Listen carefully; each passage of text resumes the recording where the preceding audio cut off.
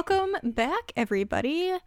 I hope you all are staying nice and warm this weekend. When I got up this morning, it was a super lovely 4 degrees outside, which is pretty balmy if you relate it to the negative 13 that it was last night when I went to bed. We had a nice negative 40-degree wind chill with that Arctic blast of air. So I hope you all are staying nice and warm and you kept power and your pipes aren't frozen. Mine are fine, but I know some people's whose did.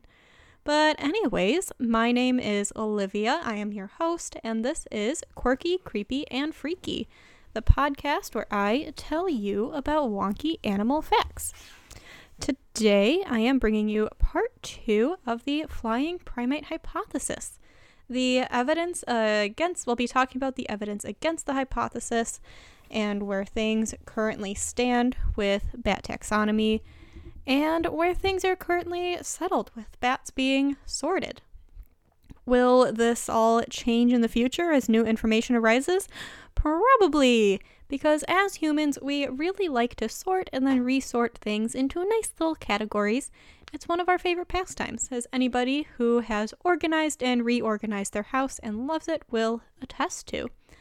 But first, since it has been a couple weeks since part 1, I wanted to do a short little recap on what it is we are talking about to get you all back up to speed. So with bats, we have our megabats, which are our fruit bats or our flying foxes, and then our microbats, our small, mostly little insect-eating bats. Originally, we thought that bats were monophyletic, meaning that they all came from one common ancestor, but the flying primate hypothesis swooped on in with the idea that megabats may actually share a common ancestor with primates, which would indicate that all bats do not share a common ancestor, and that microbats likely evolved from the tree shrews. So the two ancestors there would make bats diphyletic, and would also indicate that flight evolved in mammals twice. So the flying primate hypothesis was largely based on physical similarities between flying foxes and lemurs especially, with some of the neural networks in bat brains being identical to the neural networks in lemur brains, or at least the neural networks in the flying fox brains. So that is the flying primate hypothesis and the primary support for it in a nutshell, and it didn't even take 30 minutes this time. Okay, so bat brains, or brains in general, are super slow to evolve, so generally, if two groups have the same networks in their brains, it would indicate that they are super closely related and likely share a common ancestor. So what evidence could there possibly be against the flying primate hypothesis that would stick? So it turns out that the evidence is DNA evidence. We can sequence DNA to investigate all sorts of things. We can use it to identify species. We can take we can take water or soil samples and sequence the DNA present there so we can see what critters are around. We can use it to identify where individuals originated from, all sorts of things. But the important one here is that you can use DNA sequences to track lineages and who is more closely related to who. In biology, we use it more of like a grouping, taxonomic sense, but it's really the same idea as when you submit DNA to Ancestry.com and they use your DNA to find your relatives. As DNA sequencing and genetic studies became more accessible to biologists, the DNA really started to be the strongest evidence against the flying primate hypothesis. So early DNA sequencing studies in the 90s took a look at recombinant DNA restriction sites, as well as the COI gene, which is the cytochrome C oxidase subunit 1 gene. These studies gave some inconclusive results, but they did not solidly support diphyly, the two ancestors. So if bats did indeed not share an ancestor, then their DNA sequences should be noticeably different. So a lot of scientists kind of took this as the first evidence against it, since it really wasn't solidly supportive of the flying primate hypothesis. But as we got into the 2000s, a study looking at the mitochondrial DNA did find some conclusive results. Mitochondrial DNA is great for studying relationships between organisms because it evolves faster than DNA in the nucleus, which is where most of the DNA is in a cell. So since it evolves faster in the mitochondria, as species diverge, become more distinct, and have distinct lineages, it will show a much, much clearer difference between the two species in those sequences. However, within a species, the variability is still low enough to be able to detect things that are within the same species. So we like to call this variable and yet conserved. The COI gene that some of the other studies looked at is actually an example of a commonly used mitochondrial gene. The 2000 study by Nick Cato and colleagues actually looked at the entire mitochondrial sequence, so not just a single gene. And what the DNA told them is that megabats and microbats are monophyletic, so they do share a common ancestor. And not only do they not share a common ancestor with primates, they are actually more closely related to an entirely different group altogether, the Pharungulata. Now, if you are familiar with mammals and are thinking, gee, Pharungulata sure sounds a lot like ungulates, then you would be correct.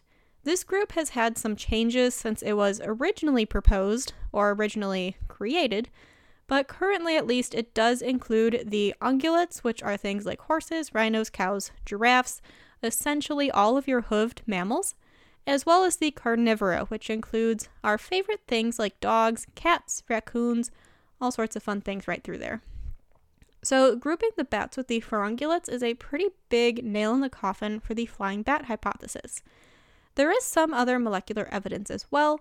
There was one study in 1999 looking at some introns, specifically the MHC-DRB intron, if any of you are up to date on your intron studies. And what an intron is a segment of a sequence, usually the RNA sequence, that gets edited out during the process of making proteins. I couldn't get the full article for all of the juicy details here, but the introns they were looking at also indicated monophyly of bats, and yet another 1999 study looking at the DNA of fruit bats also supported bats being sorted outside of the traditional Arconta group that they were put in, and instead put them into a group more related to what would now be the Pharungulates.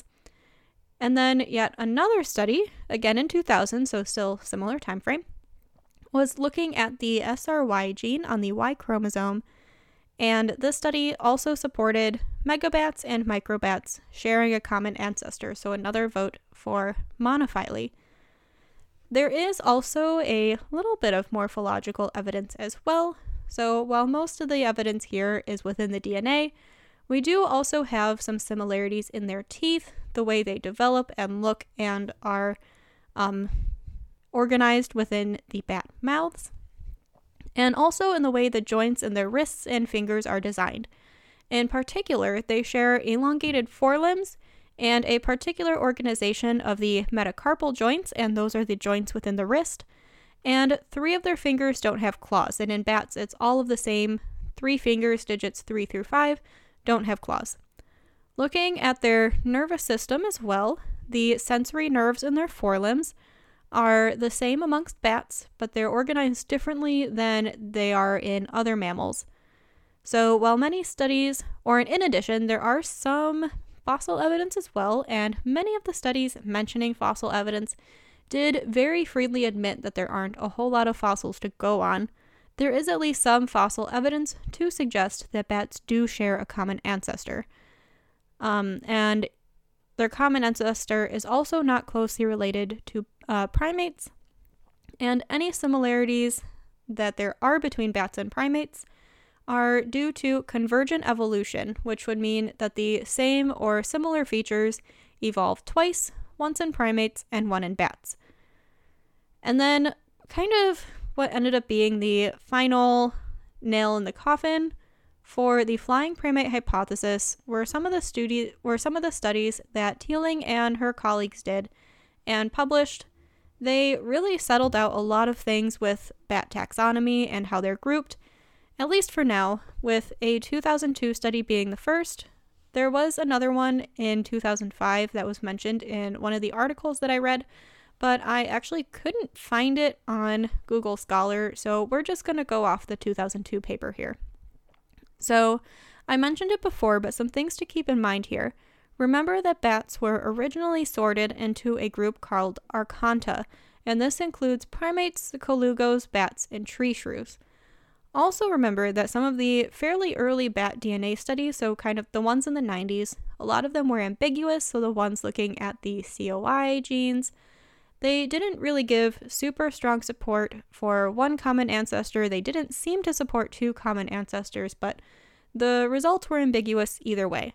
So it's important to keep that in mind because as we go into this 2002 paper, so keep that in the back there. So the first important thing when considering the flying primate hypothesis is that this study did not support the idea that bats are closely supported or closely related to primates at all, but they also determined that bats are not a sister group to the colugos, like once and for all. So not only are they not closely related to primates, they're also not as closely related to colugos as we thought we were, which some of those studies, when trying to relate bats to primates, were using that connection between colugos and lemurs kind of as support for the idea that bats shared a common ancestor at some point with primates. In fact, this paper also really just tore apart the whole Arconta group. They didn't say that there were, or they kind of concluded that there weren't enough matches in the DNA to support that all of the members that were traditionally of Arconta were related enough to be grouped together. So obviously the bats were taken out, and some of those tree shrews and elephant shrews had been removed as well. So that kind of rocked the boat there.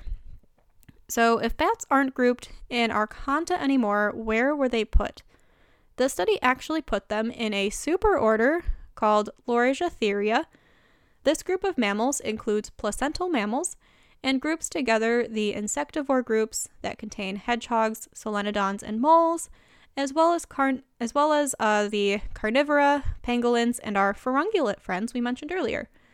Lorisiatheria, as a group, is actually based solely on DNA sequence similarities. There aren't any anatomical features that unite the group, which is a pretty recent thing to be a thing with taxonomical groupings.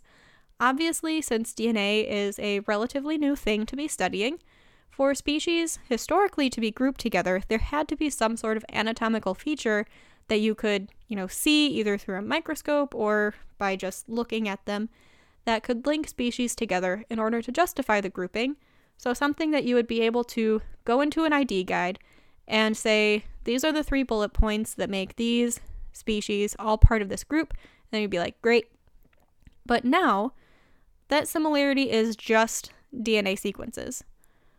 Also interestingly, this 2002 study by Teeling and colleagues also uprooted the idea that bats may actually not be monophyletic after all, and can't really be sorted neatly into megabats and microbats. The two lineages of bats are apparently not quite as neat as we thought they were, with big bats on one side, little bats on the other side. They found that one superfamily of bats, traditionally grouped with the microbats, the Rhinolophoidae, this superfamily contains groups like the Old World leaf-nosed bats, the false vampire bats, but not true vampire bats of Central and South America. Those are in a different group. So this superfamily is actually more closely related to megabats and not the microbats they were originally in. So what does this mean for the flying primate hypothesis, and where does this leave bats? So there are still some people that believe that bats are more closely related to primates based on the long-known morphological characteristics, but the DNA just isn't there for it.